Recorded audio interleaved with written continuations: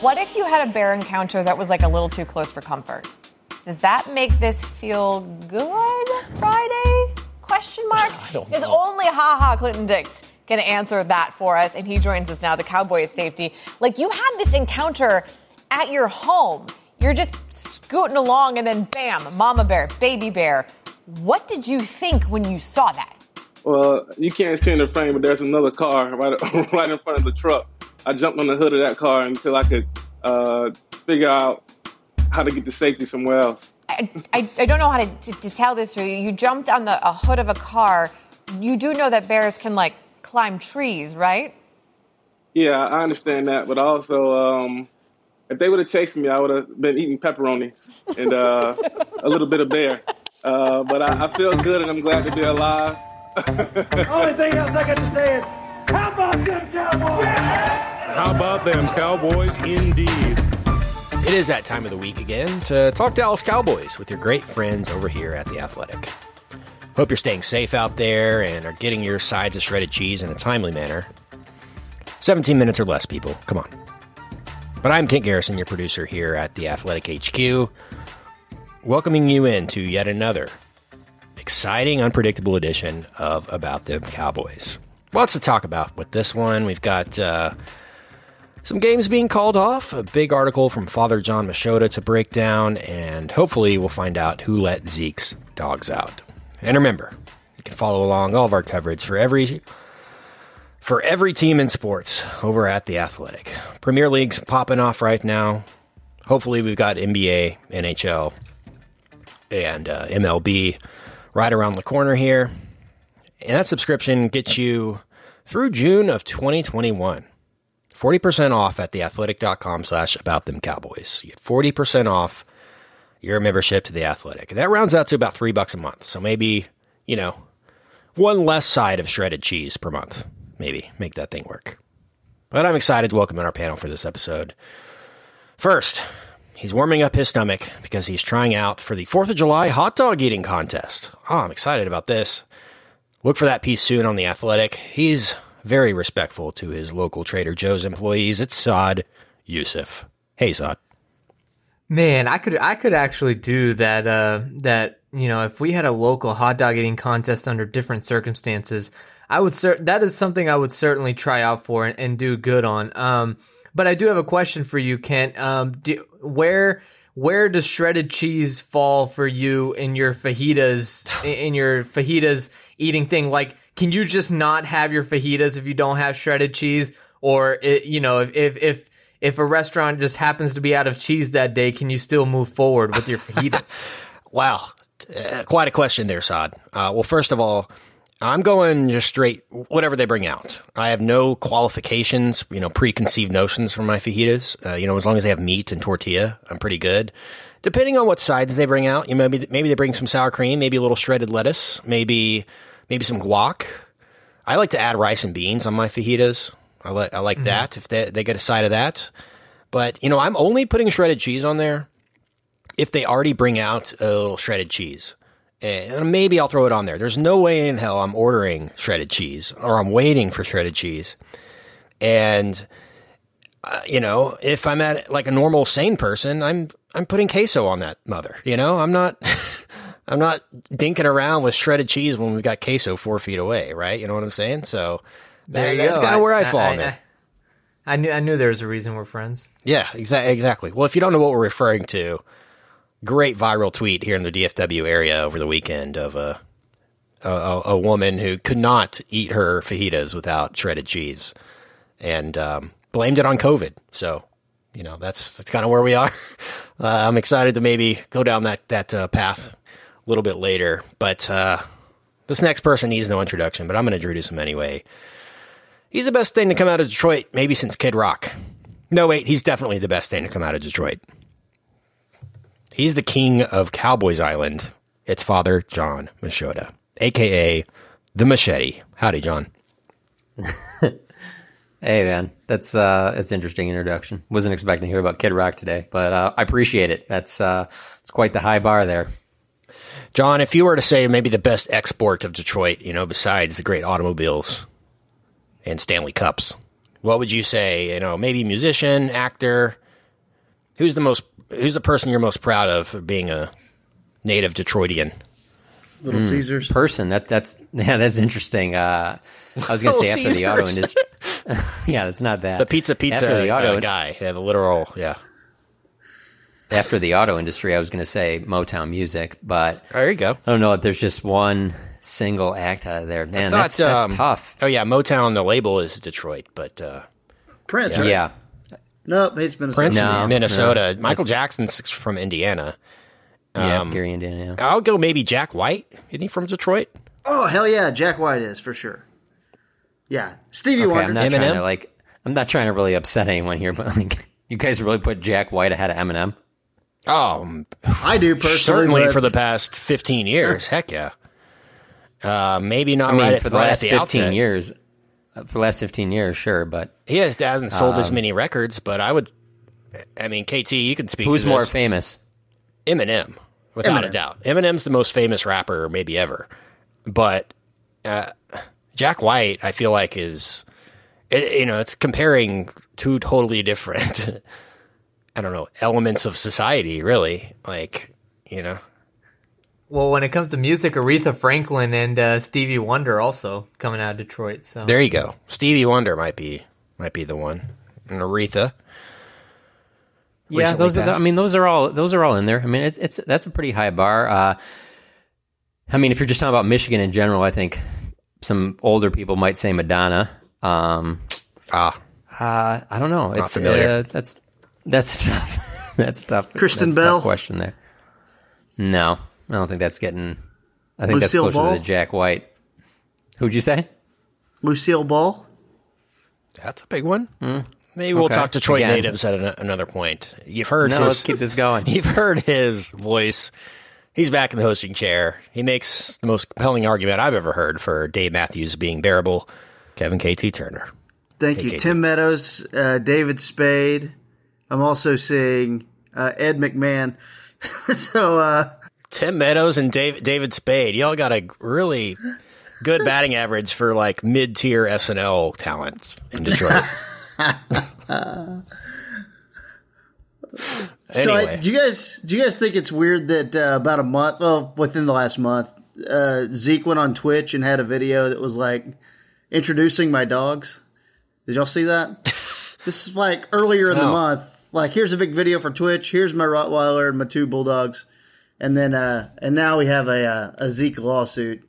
Now, as of this morning, the latest is that Zeke's attorney is saying that the house cleaner, or maybe it was a pool cleaner, was unauthorized to be on the premises the day of the incident. So they're no longer denying that the attack happened by the dogs. It's almost like they're accepting that. Here's the response that Frank Salzano, Zeke's attorney, said. So the plaintiff was unauthorized to be on the premises the day of the incident and either willfully disregarded and or negligently ignored her employer's policy, which required Elliott to be notified in advance of any visits. And that's, on the heels of her posting pictures of a pretty significant gash on her arm. Some fairly graphic photos that TMZ acquired. It's pretty gross to be honest. What does it say about me that I couldn't even bear to click on them? I don't know why. Like normally, maybe a couple years ago, I would have been all about it. But these last few years, I've just gotten to be such a wimp about that stuff. I'm like, I'm not clicking on these. Like they're a little bit of is blurred out, but enough to know this is probably pretty gross. Looks like you might be able to see some bone. I'm like, not doing this. I'm just not. I knew we were going to talk about it on the show, but I'm like, they can describe it. I'm not looking at these pictures. You could totally see bone. Oh, God. Have you seen these? Saad, have you seen them? yes, Oh, looking yes, at it I right have. now. Oh, God. It's a lot. Pretty brutal. Man. Yeah, I'm I'm throwing also my phone envious away. of John for not looking at them. I wish I Not going to had. do it. Gosh, Well, KT, what? Correct me if I'm wrong. About a year ago, didn't Dak go through this exact same thing where his dogs got out and like attacked somebody and then they got sued? Like, I feel like when this all came up with Zeke, I was like, wait, are they talking about like did whoever wrote the story mix him up with Dak? And I was like, no, I just Googled Dak dog attack, April 5th, 2019 from TMZ, Dak Prescott dog attack article. Yeah. What is going on with the Cowboys backfield and dog attacks? Like, Oh, this God, is very. Why did I just look at the picture?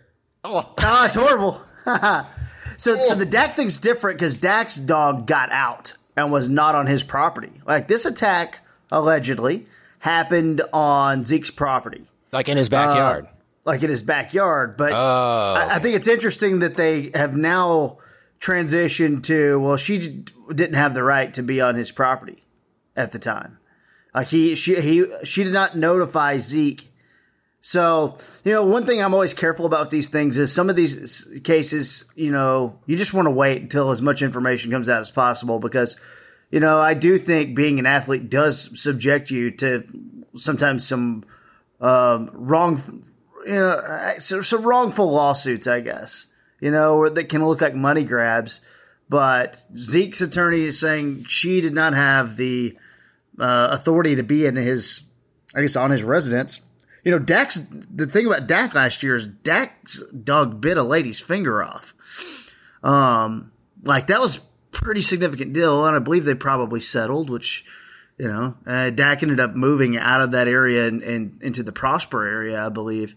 But I just think it's interesting that earlier in the month, Zeke was doing a Twitch video like, here's my dogs, get to know them. And then you have this, you just can't keep Zeke out of the news, I mean, the Cowboys are the perfect team for him, a team that never gets away from the headlines. So there it is. I don't know what else to think about it. I thought Zeke did a Call of Duty live stream.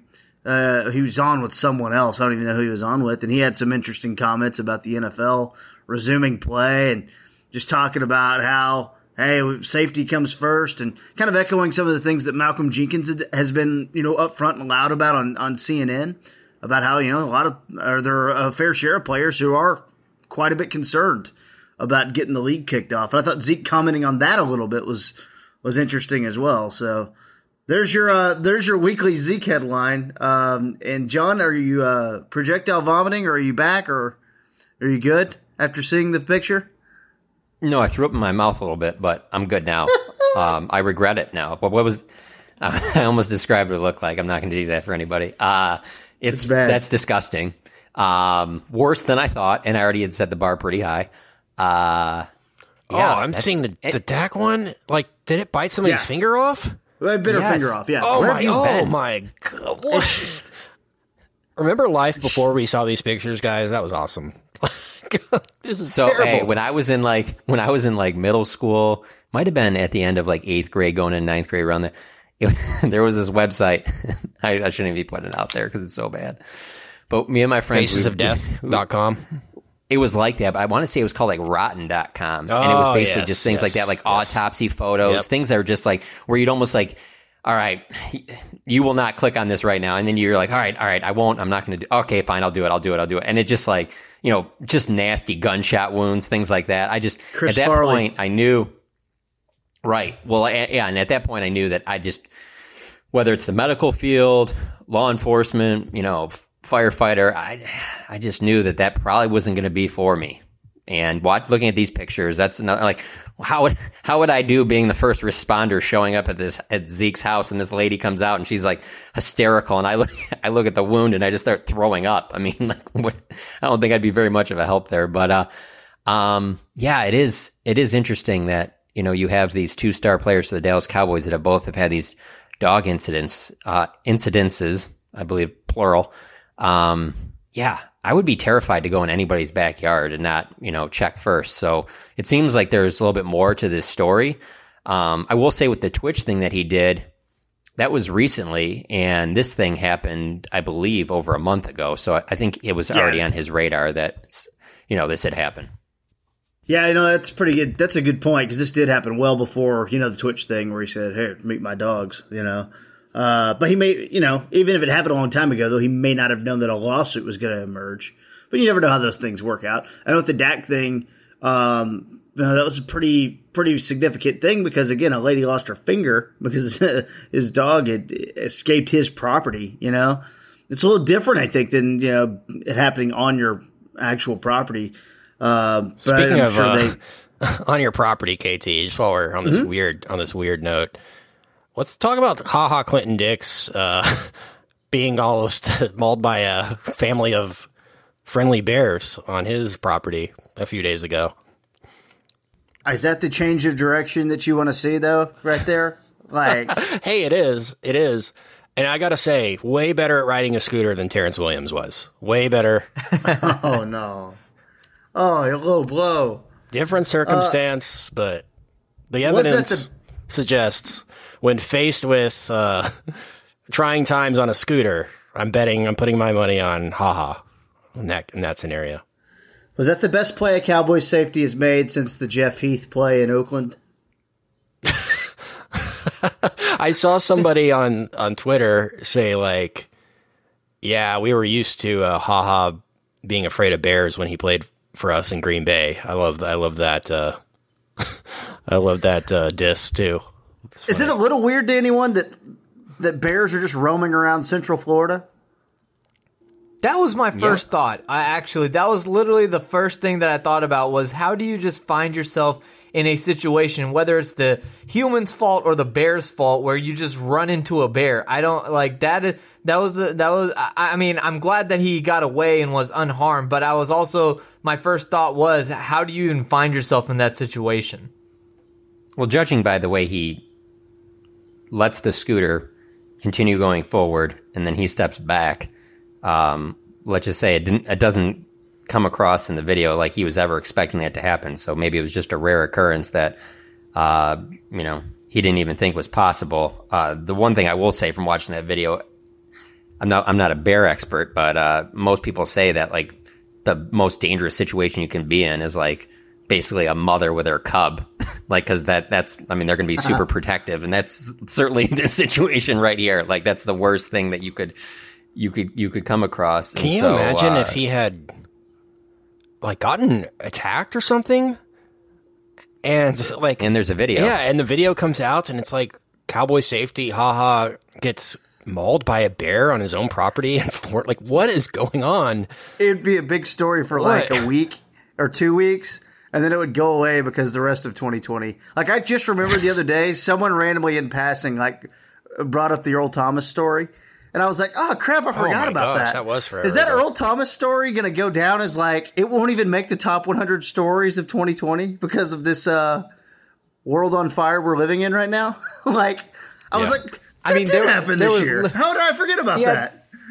There was literally a continent on fire earlier this year, and we forget about that as well. Remember, Australia was like literally on fire, and that was part of 2020 as well. Gosh. And, brace yourselves for this one, guys. But another segue I had to that HaHa Clinton Dix story. Wait for it. Got it? All right. Yeah. Is the fact that he's in Florida, though, and that kind of takes us to COVID a little bit. And it's like, man, these guys are so spread out. And I guess I hadn't thought about that as much as maybe I should. Like, obviously, not everyone's just living in a bubble at Frisco or whatever. But when I was like, oh, he's in Central Florida. Not that Florida's like much different than Texas at this point in terms of like outbreak, especially like here in the city.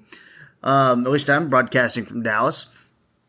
But like, I was like, and he's in Central Florida? Like, okay, so we're going to bring all these people in from Central Florida and they're all going to come in. I was thinking about, obviously the Mavs restart schedule came out and Luka and KP coming back to America from other countries.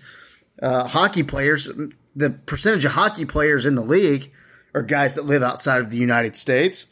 They're all flocking back into the country. And I was sitting there going, yeah, I mean, you're going to have some COVID test, man. It's going to be a part of it, and we know that. But I was sitting there going, man, I just didn't realize HaHa Clinton Dix is spending a lot of his time in Central Florida. And, we're going to bring him in, and you're going to bring in all these guys from around the nation.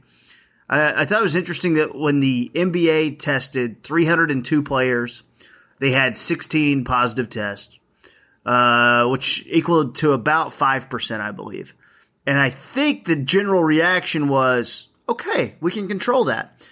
That's where I just think the NFL is just so different in getting the ball moving, is just the sheer number of players on your roster is going to make this a little more difficult, But, hey, we still have a month until, camp. So go ahead, John. Yeah, being out of state and stuff like that makes sense to me to a certain extent because, I mean, you're going to want to be wherever your family is right now because whether you're an NFL player or you're a professional athlete in another sport, like I would be trying to get in as much family time as possible right now, but knowing that once I get back into practicing and I'm around my teammates that I might want to distance a little bit because I'm all of a sudden getting put back into this group of other people that have been in different places. Yeah. Like at least for a couple of weeks, I would try and be a little careful about who I'm surrounding myself with because it just seems like if there's all these, okay, so the Cowboys have already had several players, including Ezekiel Elliott, test positive, and they haven't even been all working out together. What's going to happen when they all work out together? You know, I mean, there's only so much you can split up. Like, I mean, even if you just did offense practice on one day or on one area and then defense on the other to try and spread out the two sides of the ball, I mean, you're still talking you're still talking 40, 50 guys together, you know? Man, that's just a lot of people being together that who knows what they're bringing into the mix, and you're going to be in close contact. There's only so much you can do. So, for baseball, it makes it a little bit more sense because there's a little bit more separation you can have, whether, when it comes to practicing and things like that. Whereas football, I mean, how do you play football not being close to another individual? Yeah, that's difficult. And I think this is where the NFL the whole time, though, has been in the catbird seat in terms of just kind of hanging out. We can watch how other sports adapt. I'm interested to see how much the NFL tries to separate themselves from college football. Because college football is obviously, again, bigger rosters, more people, will have more positive tests. And, I think you're starting to hear more whispers as we've gotten a little bit closer about college maybe delaying their season. Nothing like not a formal report, just scuttlebutt. Because, I mean, honestly, until we get better control of this thing, it's going to be hard to get these major team sports done. And that's why this conversation has changed. I remember 2 months ago or 3 months ago feeling terrible about sports starting. And then a month later going, you know what, we've gotten a little bit better control of it.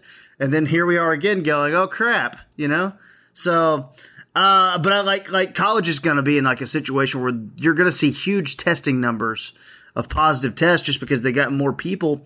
And then you throw that together, are they going to try to go through with it? I don't know if they are. So if college decides to delay, does that affect the NFL's decision? Right, and you have a situation like you have at Clemson, which is just like, I think that it's a flagship program in college football that has just, gone through a really bad scare week by week. I mean, you just see more and more. And like you said, the roster sizes are bigger, but also the players are playing, they're not getting paid. So that's another, and you also have to align all that with, do you ask the players to come back and live on campus? Well, certain campuses won't allow their students to do that. And there's a lot more in play than just a bunch of grown men making, adult decisions.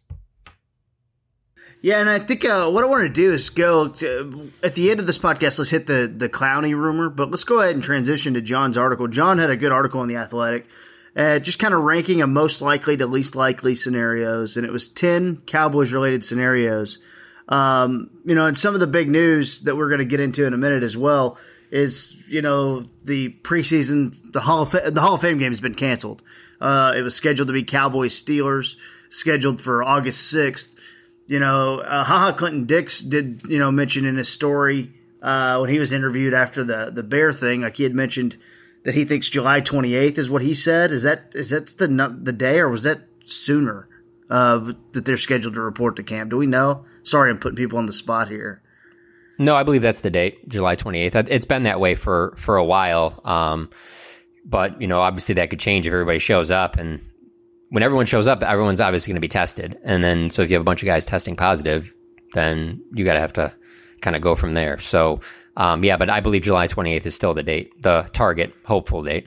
Yeah, and then the preseason game 1, August 6th, canceled. Obviously, the enshrinement ceremony later that weekend canceled, and they're going to combine the 2020 class with the 2021 class next year. But John's article is great. It's 10 things, just what will happen most likely to least likely. So let's start at the top. Most likely thing, the NFL has some type of season. And I agree, there's some type of season. But if I had to ask you guys, and this kind of combines number two. Number two, John, on your list was the NFL has a full 16-game season. gun to your head right now, guys, how many games, regular season NFL games, would you say that the Cowboys in the NFL get in? I think it's 12. I think 12 is a good over-under. That's about where I would put it. I wouldn't be surprised if there's only like 1 or 2 preseason games, and maybe those are postponed till a little bit later. But eventually, I think you get 10 to 12. If I was making Vegas betting odds, I'd probably put the over-under at 12. Yeah, I think I would say around 10, because I think what you end up doing is you definitely have those 6, right? You have your division games, and then after that, I think I don't know. I think maybe you had 4 more games. I guess 10 to 12 is the range, but if I had to put, like you said, if it was a gun to my head, I would say 10 because I think 6 is the floor, and then after that, I think you try to do it in as less games as possible, and I think you can do that with just 4 more on top of that. Can I throw out a crazy idea that I just thought of? God, trust me, I had not thought about this at all. What if they did this? God, no. Okay. This sounds crazy. No, you're in now. You have to tell us. Me. Yeah, I was trying to talk myself out of doing it. If this thing doesn't get better in the next month, and you get to camp and you're going, well, what are we doing here? The percentages are still high. It's just not really going away. It's and not that it was ever going to go away, but like we're having trouble corralling this thing. What if the NFL, on the fly thoughts here, what if the NFL scrapped the schedule and said, okay, week 1 will be all NFC games. We'll make the schedule there. And then a bye week in week 2 for the NFC. Week 2 will be AFC games. Week 3, NFC's back on. Week 4, AFC's back on. And keep giving these teams 2 weeks in between games to get a better handle on testing or whatever. Now, players would have to take less money, but you would still have each week your highlighted NFL games that you would still watch. There would just be fewer of them, obviously. What about that type of on-the-fly solution should things get bad and they need to bite the bullet a couple months from now? All of those things factor into why I thought the most likely scenario is that there's some type of season, because that is just a wide variety of options you have there. That doesn't mean it's 16 games. It doesn't mean it's 12. It might only be 8. That seems like it would be crazy, but I said that because you also got to look at baseball a little bit and the way that they designed their schedule, where it was basically, your division games and then other teams that are close to you in proximity. So like the Central in the AL playing the Central in the NL. So with that in mind, and I don't think that this is what they want to do, but I don't think you can completely rule out the possibility of scrapping what the original schedule was and having it be division games, but then also games that are closer to where you're at. So maybe, Texans, Chiefs, things like that, Saints, closer games for the Cowboys to travel to. With that being said, it makes it tougher on the Cowboys because their division games are not close. I mean, they're clearly not an East team, but that's one thing that I think could make some sense, is that you would change the schedule and be like, well, what the schedule was this year, we'll do that. That'll be the schedule for next year. But this year we have to change on the fly here. We have to play teams that are in close proximity. That could be a possibility. Yeah, and KT, to your point, to your scenario that you threw out there, the interesting thing about that on the fly, thinking about it, is, when you talk about a positive COVID test or how long it takes for the symptoms to either die out or show up or whatever, it's usually people have been saying a 2-week quarantine period. So, if you have those 2 weeks in between games, maybe that results in more players, testing negative by the time kickoff time comes around, because there is a larger gap. So even if you did contract it and if you were asymptomatic and you weren't dealing with, all the weaknesses and the symptoms of the disease, you still have a larger time span to recover from it and test negative by the time your next game kicks off. Yeah, and look, again, it was a really just shoot from the hip idea that I threw out there, but it also keeps the product on each week, which I think will be a huge thing, is keeping the TV. Like, I thought it was interesting that the owners have already just kind of agreed, and the league's kind of already agreed, look, lower level, let's start talking about sponsors and what sponsor graphics we can get on the lower bowl. Like, for them to already kind of be talking about that tells me a lot of owners around the league have made concessions that, hey, we're not going to have fans this year. It's what it is. We're not having fans. Well, wait, hold on. Let me sound like an idiot for a second here. But wouldn't that also be because even if there are fans in the stands, that they would have to be a certain distance away from the field? Like they would, like if there are fans in the stands, they're not going to allow them in the first row because it's one of the most common ways to pass this on to another person is by talking in an NFL stadium like that. If you're yelling and your droplets are, they could be getting close to a player, let's say, probably not on the sidelines. You're probably not close enough there, but maybe when they're, when they're walking to the locker room and things like that.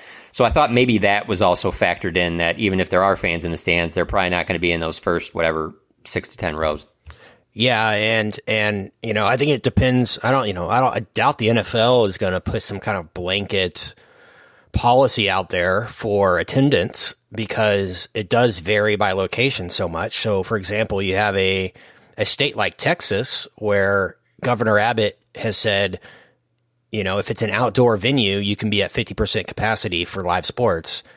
Where, if you're a state like maybe Arizona or something like that, and they say no live sports are allowed, or Florida or something like that, then you're going to have maybe teams without a place to play. And some teams might have to take temporary residents in Texas and figure out some way schedule-wise where we can have kind of like shared venues across the league too, of places that are, more spread out. They can host fans, but do it in the safest way where the local government even allows it to happen in the first place. So that would. What's the safest NFL city right now? Oh, shoot. Certainly not Arlington. Probably New York City, maybe?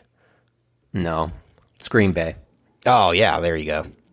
I haven't looked at the numbers, but I was just thinking of like trending downward in the cases. Yeah, any place just that's denser probably got population. At least dense population. Right. Yeah, maybe Green Bay, maybe I don't know, Kansas City, something like that. They're just playing the entire season up at Lambeau. Well, let me ask you this too: is the Superdome, is that the only stadium that can't open their roof? That's a good question. Because everyone, I was talking about baseball, like the Rangers are going to have to play their games with the roof. I don't open. think they can so in Minnesota. Every team is going to have to play their games. I with don't the roof think they open. can in Minnesota. Yeah, in Minnesota you can't. No, they can't on the new one, really? No, you can't in Minnesota. You can't in Detroit. I thought they played some outdoor games in Minnesota, though. No, they did whenever they were in the temporary stadium. Okay. University of Minnesota or whatever. But yeah, I think maybe Minnesota and Detroit, John, or all the ones up northeast are all outdoors, like New England and MetLife Stadium and Baltimore, Washington, Philadelphia. it won't be too hard to find a college venue to play a game outdoors.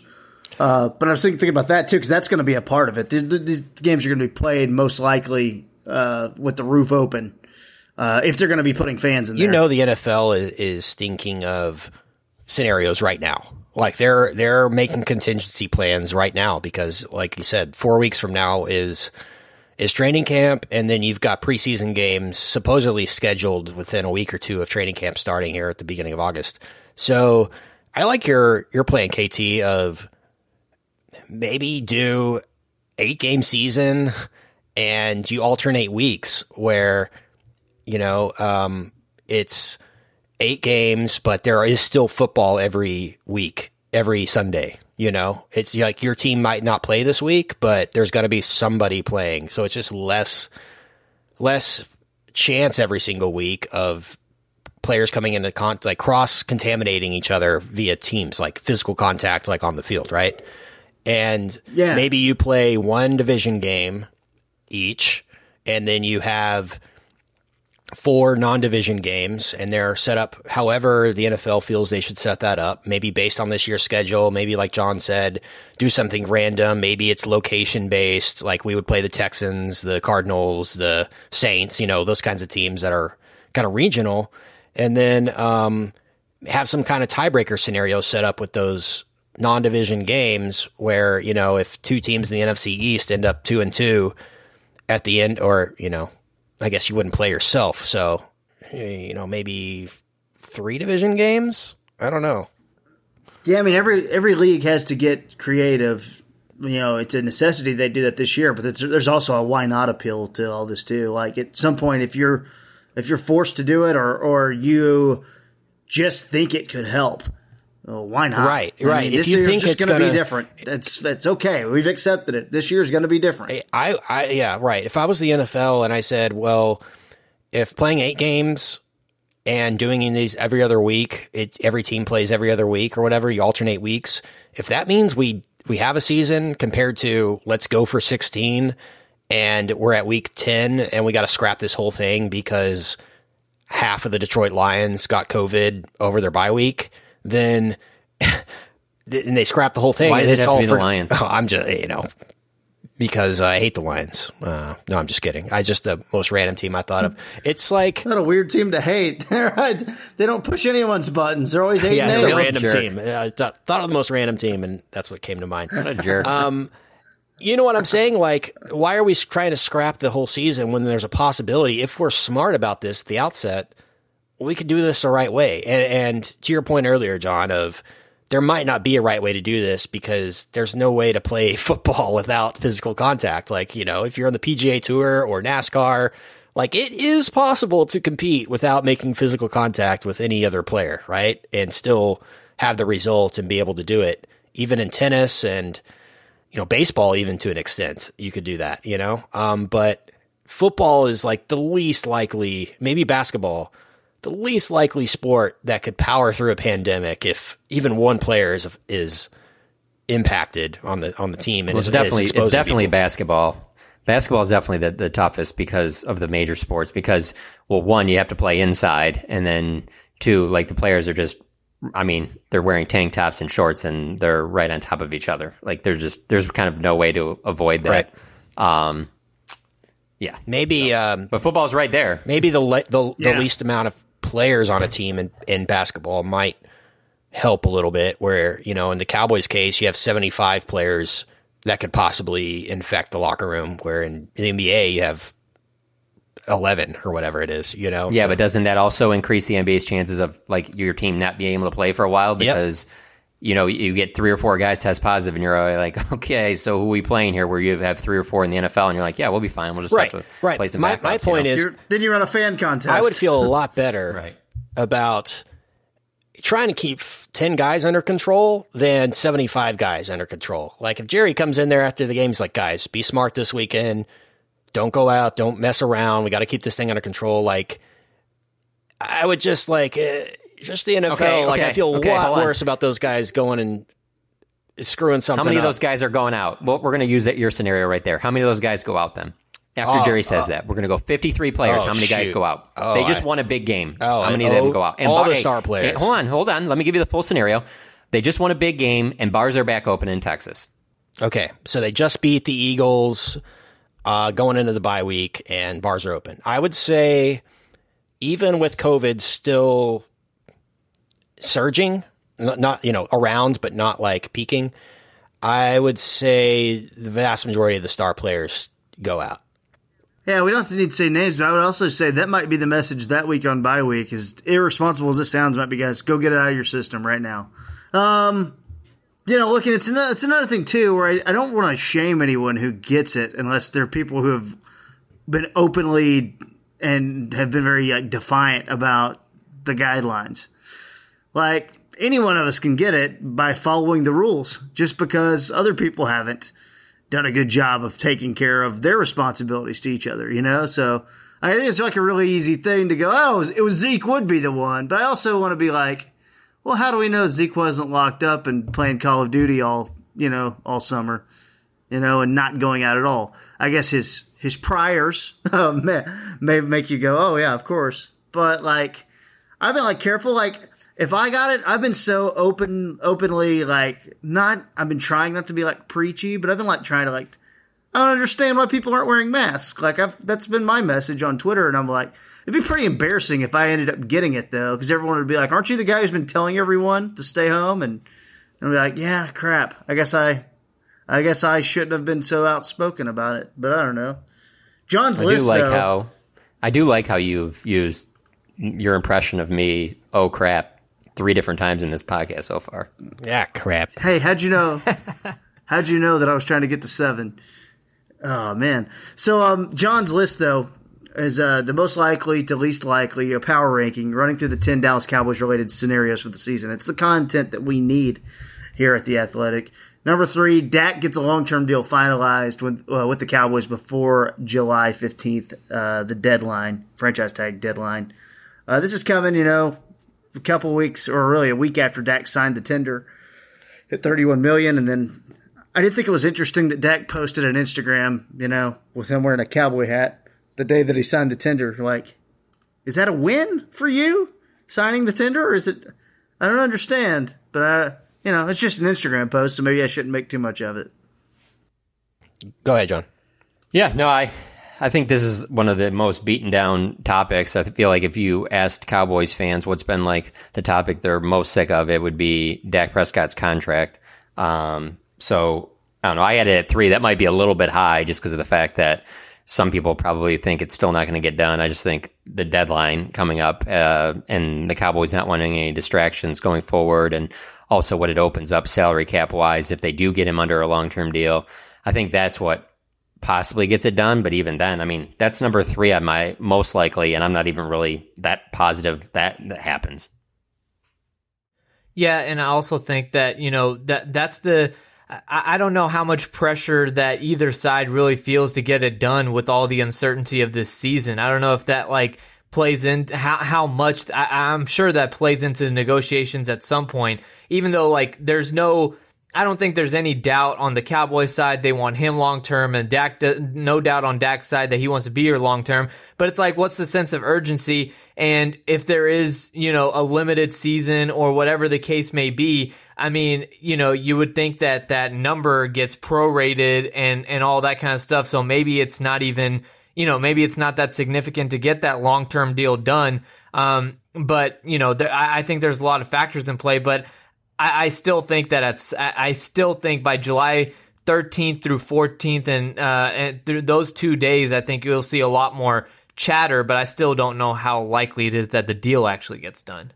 Number 4 on the list, the Cowboys win the NFC East.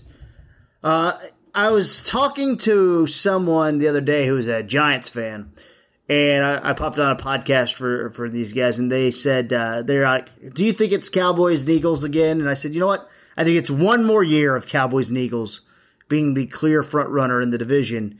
And then I think the Redskins and Giants, we'll see what the Redskins quarterback situation looks like, but the Redskins and Giants, I think, will have been able to make enough of a stride through the draft and development to kind of close the gap. But I do feel like it's Cowboys and Eagles by a fairly wide margin. Would you guys agree?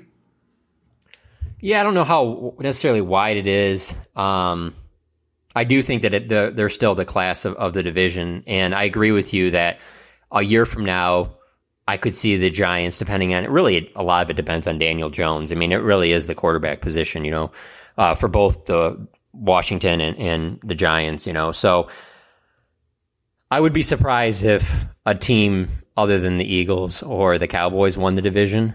But I don't think I think it is closed over the last year. I don't think it's nearly as wide. I know there's a lot of Cowboys fans that love that Jason Garrett's over with the Giants now because they don't think he can coach at all, but I think he's actually kind of a good fit with Daniel Jones and Saquon Barkley and what they'll probably try and do with their offense. So, I don't think that either of them are going to compete yet, but I think the gap is closing.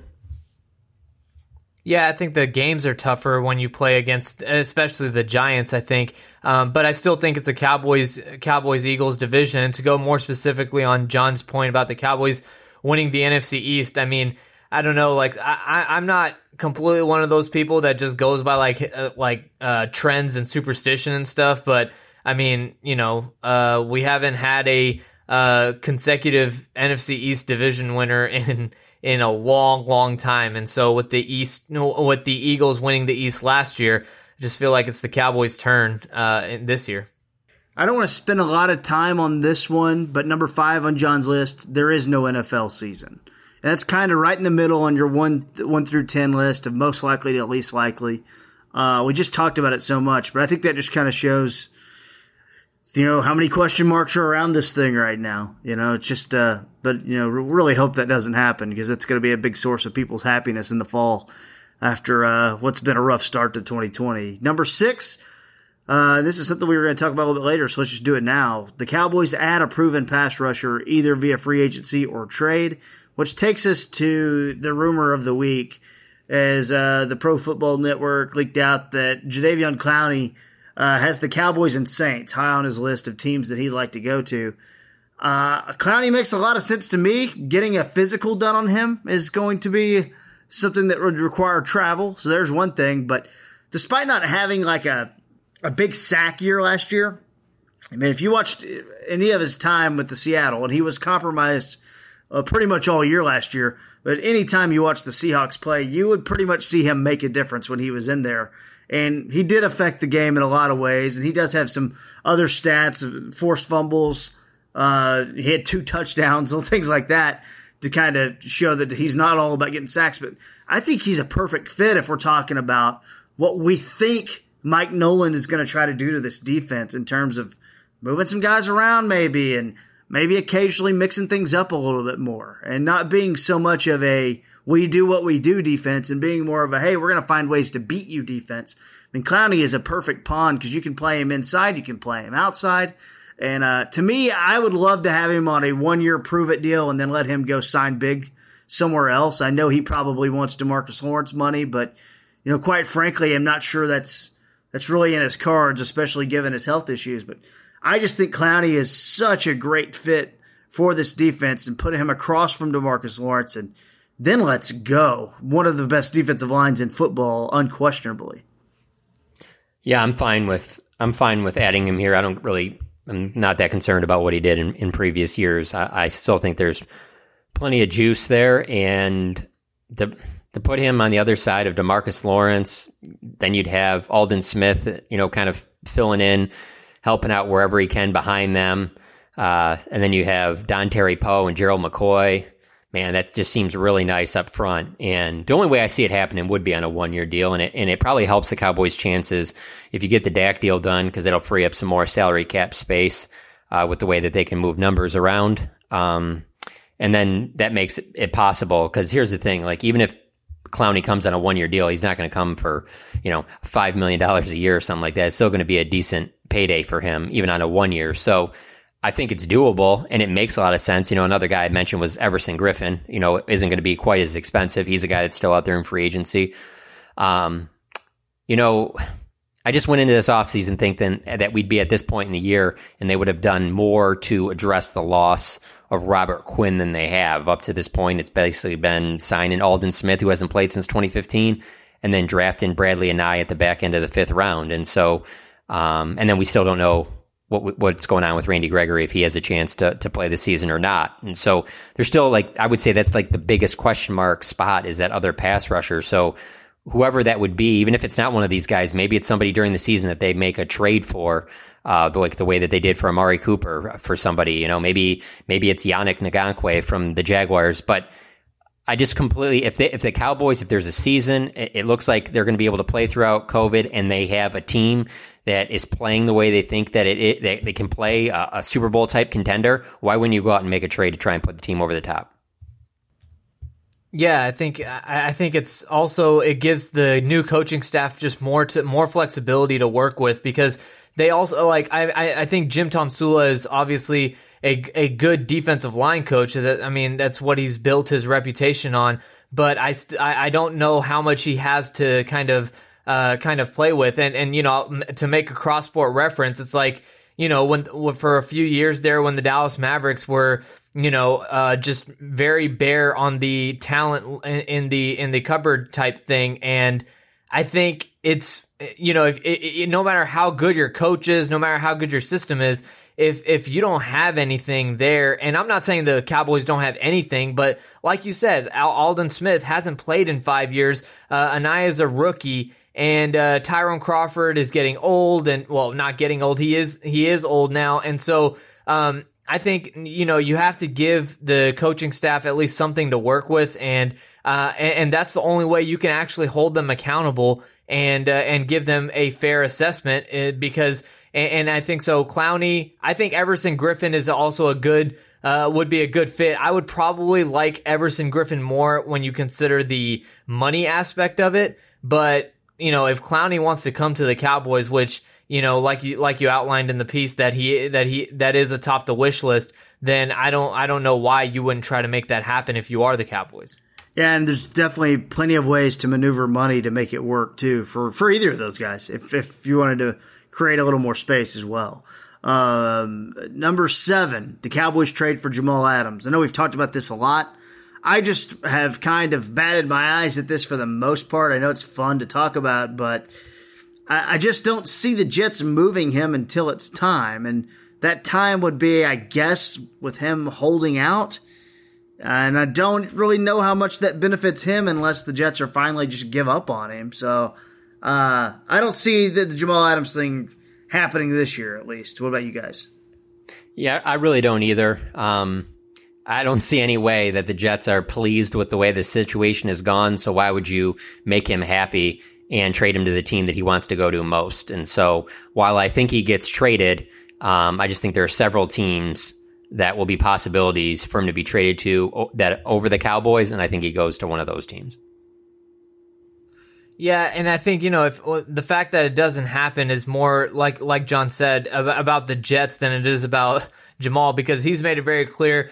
John shared that video on Twitter about, Jamal saying out there right across from Louisville Mall. He was there in his car and someone asked him, or someone said to come to the Cowboys, and he said he's trying. Well, then yesterday, just more fuel to the fire. I mean, he posted a picture on Instagram saying, "I love it here at Louisville Lake," which, obviously this is home for him regardless of what NFL team he plays on. But then Ezekiel Elliott commented with a big eyes emoji and said, "Me too." And then Jamal replied with, "Where are you at, bro?" And so, it's just, I think Jamal has been leading the charge in this whole thing of trying to make it happen to Dallas. But not only do I agree with what John said about, the Jets aren't happy with how this is transpiring, so why would they try to make Jamal happy? But also on the Cowboys front, no matter how I know Jamal wants to come here. He's not saying that he wants to come here for a big hometown discount or anything. He's still going to ask for big money, if not the max that he can get. So the Cowboys still have a business decision to make on that as well, regardless of how the football optics are kind of working out in the court of public opinion right now. See, how wild would that be, though? Like, hey, I'll go play for the Cowboys for way cheaper. It's just not a part of the equation yet. Maybe it will be, though, in the end. And you know what? The rumors, and gosh, with the Jets, coverage, just how many crazy headlines that you've seen from the Jets over the years. Like the story of him just not liking Adam Gase at all. It's the least surprising thing I've ever seen. Just knowing Adam Gase's history of just kind of rubbing people the wrong way, almost on a Bill O'Brien type level. Number 8, Jerry Jones puts Jimmy in the Ring of Honor. I don't. So on this topic, this is interesting. KT, I don't know if we skimmed over it, but the Hall of Fame game not happening this year between the Cowboys and Steelers. I know everybody's missing that, but I think they called Jerry, and it's another way, to ask him what he thought and if they thought that it should be postponed, canceled, what have you. And I'm sure Jerry wouldn't say this, but maybe in the back of his mind, John, after I read your article a couple days ago on The Athletic about Jerry and Jimmy, got to think maybe this is Jerry's final jab at Jimmy before he gets the jacket, like delaying it another year, or being a part of that. I know that's it's pretty petty, but it's still was in the back of my mind when they called this thing off, and I thought, well, I guess Jimmy won't be getting his jacket this year after all, Yeah, I don't know if he would go quite that far, because then you'd be like, well, why would you even want to be a part of that game to begin with? It obviously matched up nice. Cowboys, Steelers, Jimmy's getting in, Bill Cowher's getting in. But there is no question that there's still a little bit of, let's just say I don't think that they're best friends. You know, I think they get along much better now than they did maybe 15, 20 years ago. But I put this on the list about the ring. Yeah, animosity is a good one, I guess. I put him on the Ring of Honor thing in this top 10 just because of the Hall of Fame game getting canceled. And even with that, I just don't see Jerry doing that. You know, I don't know when Jimmy's going to go in, but I would have thought it would have been done by now. And so the fact that it still isn't, and that Jerry's been asked several different times, you know, what about putting in Jimmy this year too? And there's been nothing really concrete about that even being a plan in place. I just don't see that happening this year. That's why it's on this list, but it's at the bottom of unlikely things because I just don't see that happening. Yeah, and I don't see them putting Jimmy in without a full stadium either. You know, I think they would want to promote that and be able to have Jimmy get his, you know, cheers from Cowboys Nation, if you will, you know. But it did cross my mind as well that if, they're not doing the enshrinement ceremony this year, then maybe Jerry could sneak Jimmy in the Ring of Honor this year, and he'll always be able to say that he was in the Ring of Honor before he was in the Hall of Fame, right? He still has a chance to do that. So that was kind of something that entered my mind too. Saad, any thoughts on this? Yeah, I mean, I think it's, you know, I don't even know that I would. I think I would peg this one spot below where John has it. I think the Cowboys are more likely, and I know we'll get to this in a second, but they're more likely to get to a place where they haven't been in 25 years than for Jimmy to get to a place where he hasn't been able to get in the last 20 years either. Just because, you know, a lot of what has to do with, you know, I would encourage everyone to go read John's piece on Jimmy Jerry, like you referenced. I thought that was really well done as well. And so I think, but I just, you know, it's hard for me to see it happening. I hate to say this, but I think this is just where these two guys are in their life. And I just mean like in age and everything else. I feel like this is going to be one of those situations where one of them just won't be around while Jimmy gets in. And so, and I don't know which one or what, but the way that it's been put off for so long, I just have a hard time seeing that happen under Jerry's watch or while Jimmy's still around. And what's real frustrating to me is that I think even though I can't relate to that relationship and the ups and downs that they'd had, I think that Jerry would feel so much better if he would just do it and get ahead of it and do it before Jimmy's even in the Hall of Fame. I think he would feel better, and he may not know that now, you know, but I think he would feel better. Not only would it make him look like he's up finally doing it and people will stop asking the questions, but I think, you know, as you get older and you start to think about your life, you know, one thing I will say is Jerry's a little different, though. One thing that back when I worked at the Fan, he would randomly call in every once in a while. And one of the reasons that he would call in, there's really two reasons. And he said that on the air. One is if you're saying things that are just blatantly false, okay, that makes him mad. If you're saying things about him or his organization that's blatantly false. Or two, when you talk about his mortality. He does not like that. He does not like the idea of, well, he's getting older, he didn't know what he's doing, or he's getting older and he's looking back at his life, you know. But I do think that's human nature, and I know he hates that if he was here, he would hate that I'm talking about it.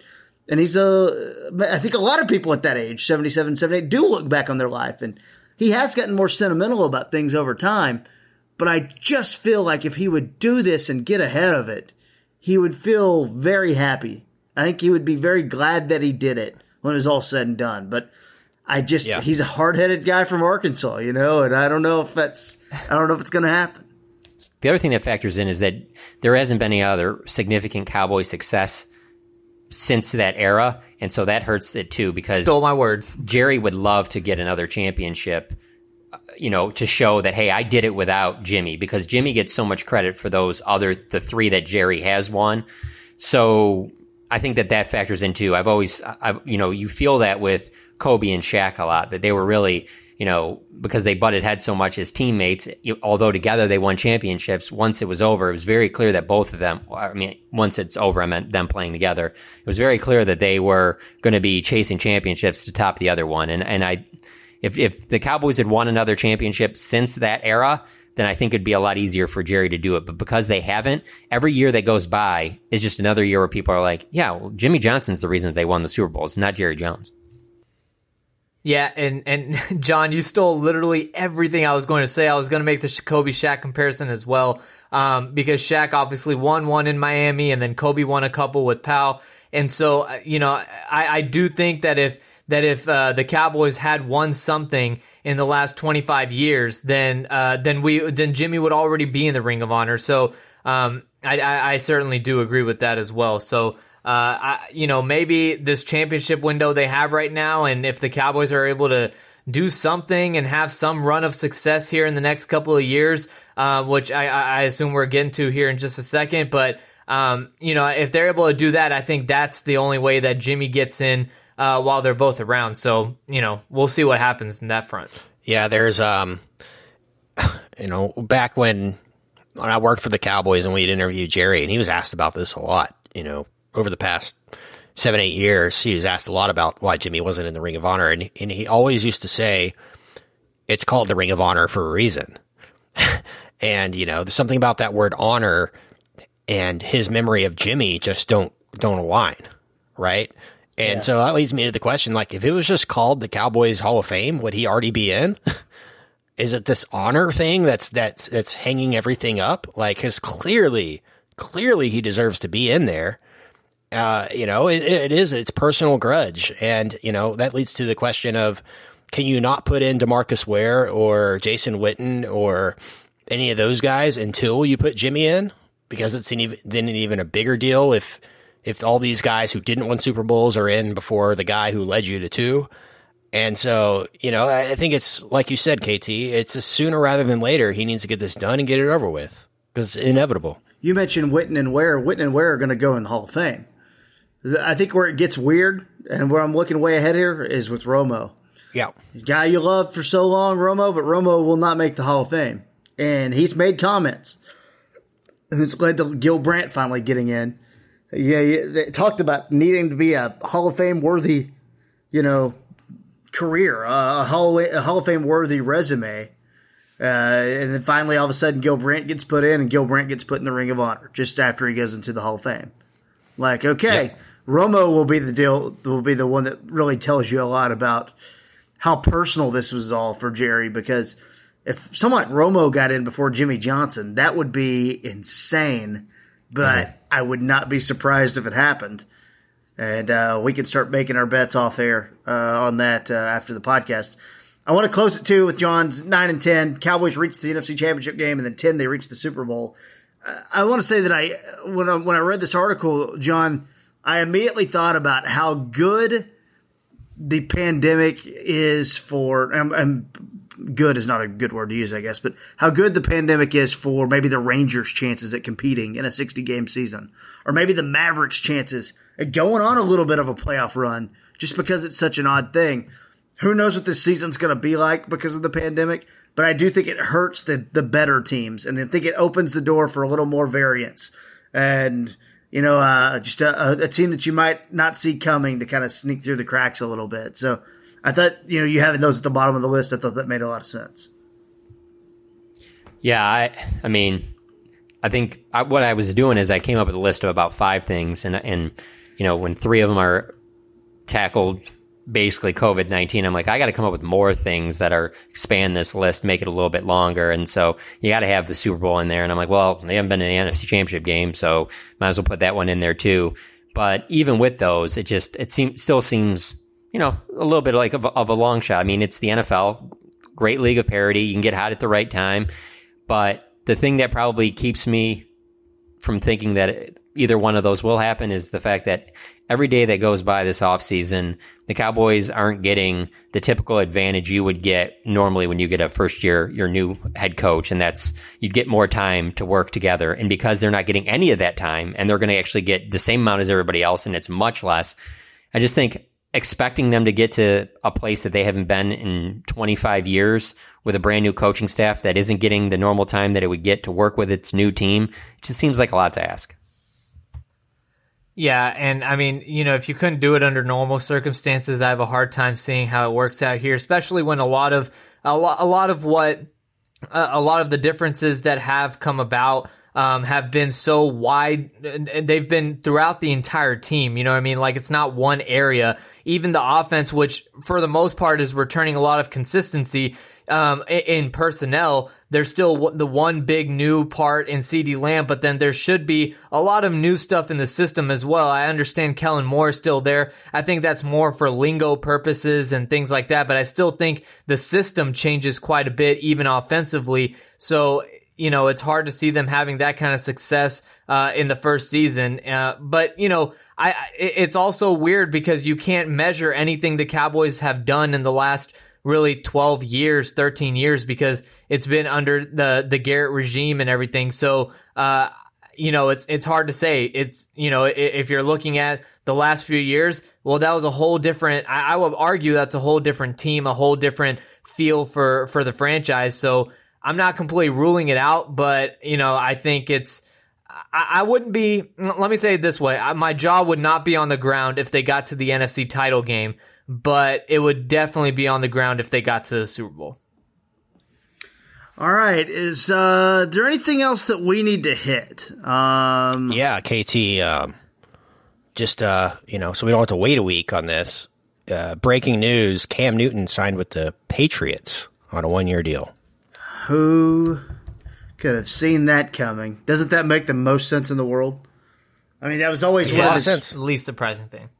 That's I tell you what, I'm actually, I know we're all tired of seeing the Patriots win and stuff, but I actually like that because I just don't think it was fair for NFL fans to have to see Jarrett Stidham be a quarterback in games. No offense, Baylor fans, no offense, but he left you too to go to Auburn. He ain't it. And Brian Hoyer, I guess they signed him as well, a little earlier in the offseason. So, yeah, Cam Newton to the that makes a lot of sense. Yeah, there's nothing wrong with that, man. Does that put them out? Put them out of the Trevor Lawrence sweepstakes? If they're going to compete this year? It was literally impossible. Like, there's no way that they could have had a chance at Trevor Lawrence unless Bill Belichick retired. Bill Belichick walks in and he's 6 wins. He's 6 wins with whatever team you want to give him. And so you're never going to be bad enough to get the number 1 overall pick. They also, the NFL. Yeah, and I think with Cam Newton, it's like only Belichick can part ways with the greatest quarterback of all time and then upgrade at the quarterback position. It's the most Belichick thing ever. More Patriots news on here on About Them Patriots. The NFL has handed down their penalties too to the Patriots for their TV crew or that guy filming Bengals and Browns game, getting signs in that December game. $1.1 million fine and the loss of their 2021 third-round pick. And their Patriots TV crews are not allowed to shoot games during the 2020 season. Wait, they lost the third-round pick in what? Next year's draft. That's it? That's the punishment? And $1 million fine, and their TV crews are not allowed to shoot games next year. Oh, man. So basically, these last few minutes have been like the most unsurprising Patriots news ever. Yeah. Here's things that we thought might happen earlier, and they waited till the end of June, Yeah, gosh. That's I forgot about that Patriots Bengals video Spygate 2.0 thing. That was, gosh, what a crazy year last year was. I believe that they had I think they have a bunch of third-round picks next year, too. I think they already had a bunch coming back anyways. They'll get a couple comp picks, I'm sure. Yeah, I haven't seen their future picks, though, so I don't know. But interesting. All right, well, guys, I appreciate hanging out for the last hour. Good time talking Cowboys, and we'll do it again next week. Obviously, if anything big happens during the week, we are here for you on The Athletic. We'll have an emergency podcast, and we'll throw it up if anything crazy happens. Make sure you go to theathletic.com. Check out what John and Saad are going to be working on. They're always cranking out content, even when sports is in a bit of a lull. And also make sure that you go to www.theathletic.com/aboutthemcowboys to get that 40% discount when you're subscribing for the first time. For our producer, Kent Garrison, for Saad Youssef, for Father John Machota, I'm Kevin KT Turner, and it's been another edition of About Them Cowboys.